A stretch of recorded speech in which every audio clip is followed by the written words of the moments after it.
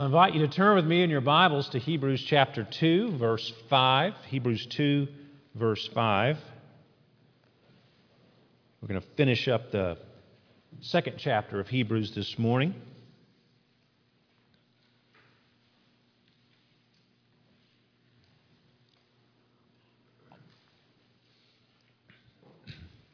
While you're turning there, I just want to remind you that the recipients of this letter were beleaguered, discouraged Christians who were ready to give up their faith. The writer is encouraging them by pointing them to Jesus and reminding them of the greatness of His person and His work. And I want you to remember that yourselves. When you get discouraged, when you are beleaguered, when you feel like giving up the faith, the thing to do is to look at Jesus, His person and His work.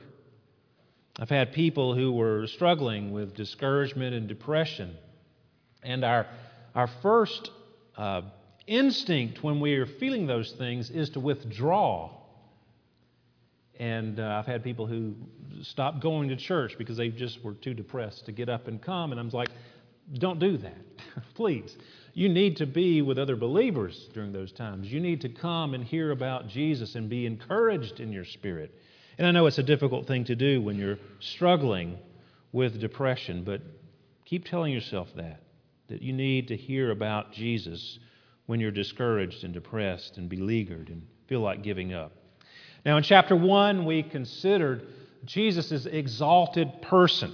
He is described in chapter 1 as the heir of all things, the one through whom the world was created, the radiance of the glory of God and the exact imprint of His nature, and the one who upholds the universe by the word of His power. We went to the heights last week of the glory of Christ, as the writer of Hebrews pointed us to Him. And he told us of the eternal nature of His kingdom, of His everlasting kingdom.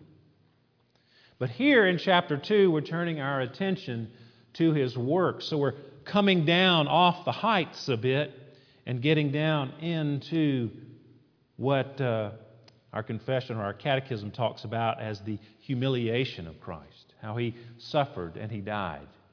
And look at that and see the love of Christ on display before us. Well, let's turn our attention now to Hebrews 2, 5 through 18. Now, it was not to angels that God subjected the world to come of which we are speaking. Now, he's referring to the previous verses where he's been talking about the kingdom of Christ, the kingdom of God that's coming. And he's been waxing poetic about the glories of that kingdom in the previous verses. And he turns our attention at this point in verse 6 to Psalm 8. It has been testified somewhere. What is man that you are mindful of him, or the Son of Man that you care for him? You have made him for a little while lower than the angels. You have crowned him with glory and honor, putting everything in subjection under his feet. And now he comments on that little section from Psalm 8. Now in putting everything in subjection to him, he left nothing outside his control. At present, we do not yet see everything in subjection to him. But we see him who for a little while was made lower than the angels, namely Jesus, crowned with glory and honor because of the suffering of death, so that by the grace of God he might taste death for everyone. For it was fitting that he, for whom and by whom all things exist, in bringing many sons to glory, should make the founder of their salvation perfect through suffering. For he who sanctifies and those who are sanctified all have one source. That is why he is not ashamed to call them brothers, saying, I will tell of your name to my brothers in the midst of the congregation. I will sing your praise. And again, I will put my trust in him. And again, behold, I and the children God has given me. Since therefore the children share in flesh and blood, he himself likewise partook of the same things, that through death he might destroy the one who has the power of death, that is, the devil, and deliver all those who through fear of death were subject to lifelong slavery. For surely it is not angels that he helps, but he helps the offspring of Abraham. Therefore he had to be made like his brothers in every respect, so that he might become a merciful and faithful high priest in the service of God, to make propitiation for the sins of the people. For because he himself has suffered when tempted, he is able to help those who are being tempted.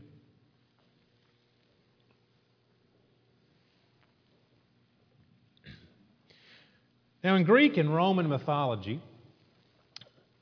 the gods like Zeus or Jupiter, depending on whether you're looking at Greek or Roman mythology, they lived up on Mount Olympus, and they only came down when they were bored. And if you have ever studied Roman or Greek mythology, you will know that nothing good ever happened when the gods came down to earth. Trouble always arose. Well, Jesus is the true God, as we've been studying. And he is different from all these imaginary gods. Yes, he is crowned with glory and honor. He is high and exalted, but he is not aloof. He became flesh and dwelt among us, coming down to earth for the good of mankind. When he came down, something wonderful happened. He secured salvation for sinners such as we are. Now, the world's religions are happy to tell you what you need to do in order to get to heaven or paradise or nirvana or to achieve enlightenment or self-actualization or whatever the perceived good goal is in those religions. They'll tell you what you need to do. But Christianity tells us what Christ came and did for our salvation. And that's the theme of the verses here in chapter 2. And I want us to break down the argument that he is making here, and we can sum it up in 3 points. What we were supposed to see happen in the world, and it didn't happen.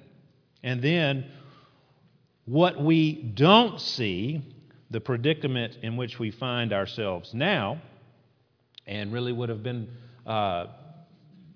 of pertinence to the people in the day that this letter was written, because they were hearing about the glory of Jesus, but their perception of it and their experience of it, like maybe our experience of it, is not all glorious. It's difficult. And they were going through a very difficult time, so they were not seeing something. And then finally, what we need to see. We need to see what Jesus has done about the predicament in which we find ourselves.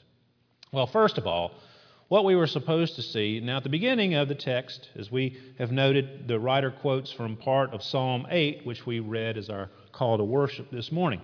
The psalmist was looking back at creation. He must have been outside somewhere, and he was looking at the stars, and, he's staring at the universe. Sarah and I went to the Grand Canyon last year, and, you see pictures of it, and it's neat to see the pictures, but when you're there, you're like, I think everybody that must look at the Grand Canyon goes, well, pictures do not do this justice.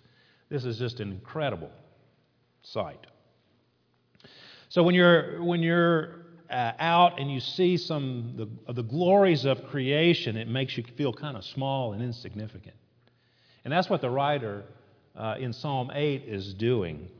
He was looking at creation, and he was amazed when he saw what God had created, and specifically where he had placed humans in this awe-inspiring universe. He says, when I look at the heavens and the work of your fingers, the moon, the stars, which you have set in place, what is man that you are mindful of him? Or the Son of Man that you care for him? You have made him for a little while lower than the angels, yet you have crowned him with glory and honor. And he's amazed that God would show such supreme favor for mankind. Verse 6 says that God was mindful of him and cared for him. And then next, mankind was intended to be a creature with privilege. He says, only for a little while lower than the angels. And we saw in chapter 1 that angels serve God and humans. Angels are servants. sent out for those whom God is helping. And we see furthermore that man was marked out initially as a creature of unrivaled dominion. When God created everything, He created everything under the control of man. Everything, in verse 8, everything in subjection under His feet. You remember when God made everything, in Genesis 1:26, God said, "Let us make man in our image, after our likeness, and let them have dominion over the fish of the sea, and over the birds of the heavens, and over the livestock, and over all the earth, and over every creeping thing that creeps on the earth."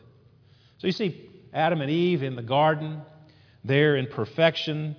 They have a perfect place to live. They have a perfectly harmonious relationship with God and enjoy His presence with them. And man was given a job of ruling over all creation.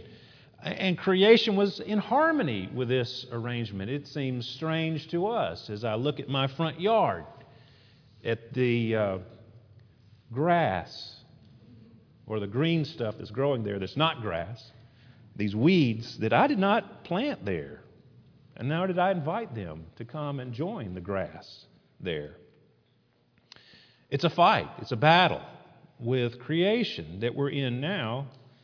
And we don't see animals just submitting to us and, being friendly to us. They're afraid of us, generally speaking. And work in the Garden of Eden was a joy. I mean, it was perfect. There was no problems. There was no sin, no other sinful people to deal with. Everything was in harmony and peace. Everything lived in submission to man as the one with dominion. That's how God created the world, but something happened. And now we find ourselves in this predicament, in this world in which we live. If you look at the last part of verse 8 there, at present we do not yet see everything in subjection to Him. And here we have the understatement of the year so far. And that brings us to the second thing. What we don't see. We don't see what we were supposed to see, how life was supposed to be, but we see something quite different. We see that we are in a predicament.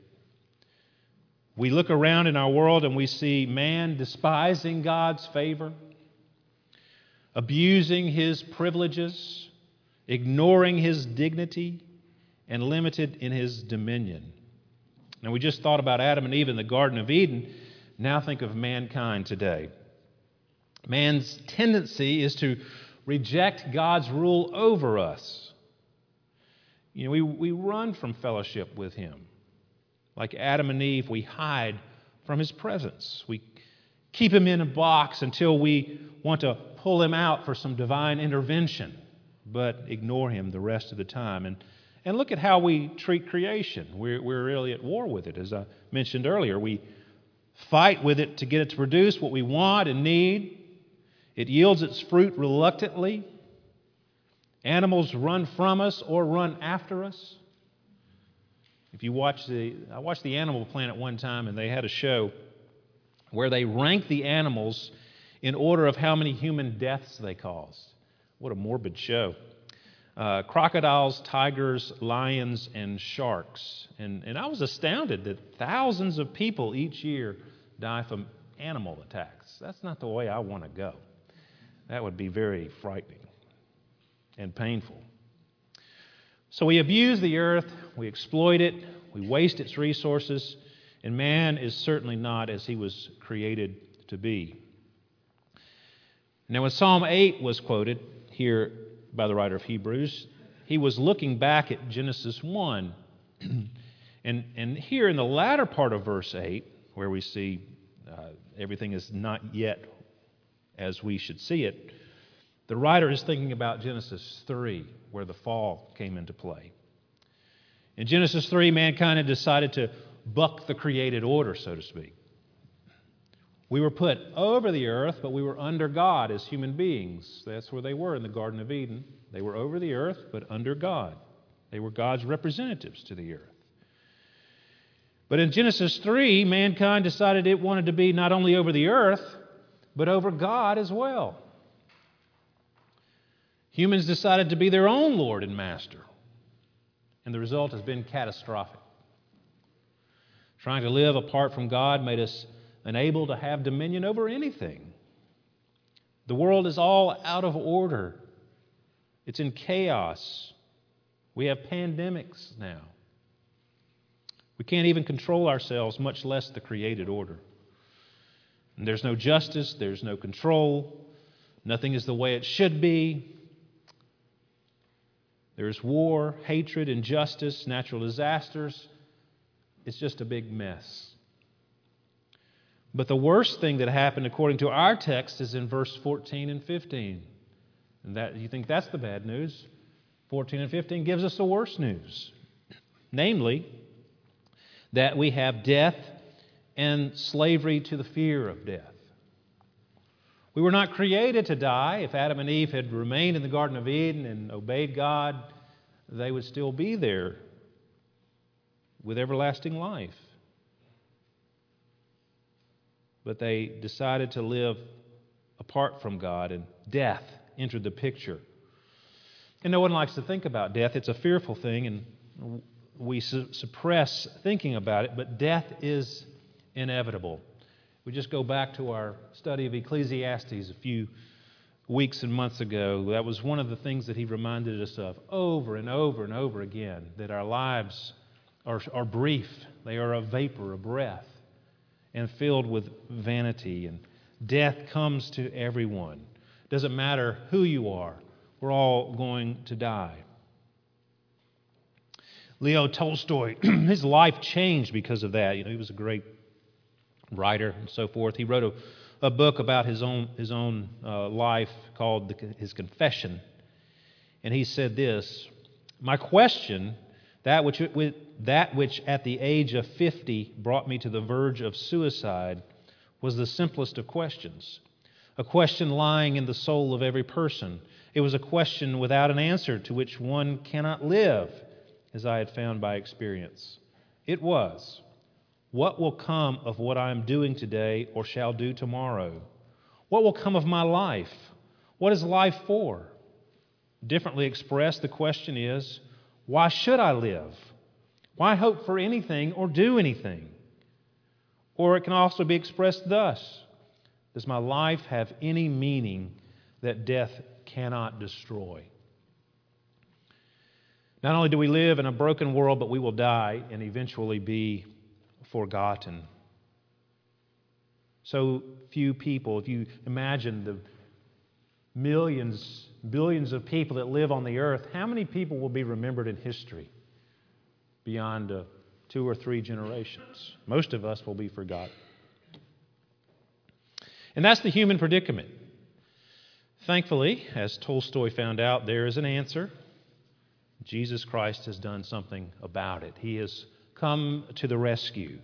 And this brings us to the third thing, what we need to see. We need to see and consider what Jesus did about it. This is all very depressing, and we think about the difficulties that we face in life and how we can't overcome these difficulties and how discouraging that is and how it makes us want to give up, like Tolstoy, who said, life is not worth living. We need to look at Jesus, and that's what the writer of Hebrews does. He always points us to Jesus. Look at verse 9. "But we see him for a little while who was made lower than the angels, namely Jesus." Now this is changing the way that we understand Psalm 8. And if you look at the New Testament, Psalm 8 is quoted numerous times, and in every time it is quoted as a messianic psalm. In my first point, I was pointing to the fact that this psalm originally was talking about mankind, and mankind, his place in creation. And the writer of the Psalms is saying, wow, God, you have given man a great privilege of being in creation and giving him dominion. But the writer of Hebrews is saying we don't see that. And the people to whom he was writing were saying, we don't see this. We're not experiencing this glorious life that the writer of Psalms is talking about. We have disease and sickness and brokenness in our lives. We have persecution. We're on the fringes of society. We're pushed to the edges, and no one in the mainstream of society cares or wants to even tolerate Christians. And they were asking, was it worth it? But the writer of Hebrews and other New Testament writers have taken Psalm 8 that was written about mankind and has applied it to Jesus, who was the perfect man, the perfect representative of mankind. Jesus has fulfilled Psalm 8 for mankind. Jesus came down as a representative of mankind. He took on human flesh so that he could do what Adam failed to do. He is referred to as the second Adam by Paul. The first Adam failed. He did not have dominion. He lost it. And Jesus Christ, the second Adam, has come and regained it. He did not remain at the right hand of the Father in heaven, but he took on human flesh and he entered our predicament. B.F. Westcott in his commentary says this: the promise to man that is referred to there in Psalm 8, the promise to man has not, however, yet been realized. It assured to him a dominion absolute and universal, and as yet he has no such dominion. But the words of the psalm have received a new fulfillment. The Son of God has assumed the nature in which man was created. In that nature, bearing its last sorrows, he has been crowned with glory. The fruit of his work is universal. In the Son of Man, Jesus, then, there is the assurance that man's sovereignty shall be gained. Thus, the fact of man's obvious failure is contrasted with the accomplishment of Christ's work, which is the potential fulfillment of man's destiny. See, Adam was our representative in the Garden of Eden, and he failed the test. He decided not to live under God's rule. And because he was our representative, the world is a mess, and we are all now subject to death and are in bondage to the fear of death. And the Apostle Paul tells us that Jesus, the second Adam, came to earth as a representative, and he did not fail. Look at verse 17. Therefore he had to be made like his brothers in every respect, so that he might become a merciful and faithful high priest in the service of God to make propitiation for the sins of his people. A propitiation is a sacrifice of atonement, to be a mediator between God and man, to pay the penalty for sin so that God and man could reunite in fellowship with one another. And it tells us there that Jesus was made perfect through suffering. That's an interesting phrase and maybe a little difficult for us to understand. The word perfect means complete or fulfilled. Jesus did not need to be made morally perfect. He was without sin and never did sin. But to be the perfect author or founder of salvation, he had to suffer. In other words, he did everything. He completely fulfilled everything that needed to be done in order to be the founder of salvation. In chapter 5, the writer of Hebrews says that Jesus learned obedience through the things that he suffered. And that word learns mean he directed his mind toward obedience. He became accustomed to obedience through suffering. As Jesus lived his life and was faced with the sufferings of humanity, he navigated those sufferings perfectly, without sin. He was obedient through suffering. You think about Adam in the Garden of Eden. Adam stumbled when he did not suffer at all. He was in a perfect environment. He didn't have anything causing him to suffer in any way, and yet he failed. But Jesus Christ, the second Adam, he entered into our predicament. He entered into the brokenness of humanity. He put on human flesh and He walked through life suffering more and more and more as He lived, especially after He started His public ministry, ultimately to the cross. And He navigated and crossed every hurdle with obedience. Perfect obedience. Sinless. See, if He only became a man and didn't suffer as a human, then He would not have gone all the way into entering our predicament. But He became the perfect Savior by suffering, by doing everything we needed Him to do to save us. And there's another interesting word in verse 10. He's the founder or author of salvation. And it's that word has the nuance of leader or pioneer or captain. Jesus is the captain of salvation or the pioneer of salvation. He led the way into death and suffering and death. And what He did do when He got there, and what did He do when He got there? As our captain, as our leader, He destroyed death. Death could not hold Him. Death could not conquer Him. He conquered death. He returned to life as our leader. And if we follow Him, we may go into death, but He is our leader, our pioneer, our captain. We will follow Him into everlasting life.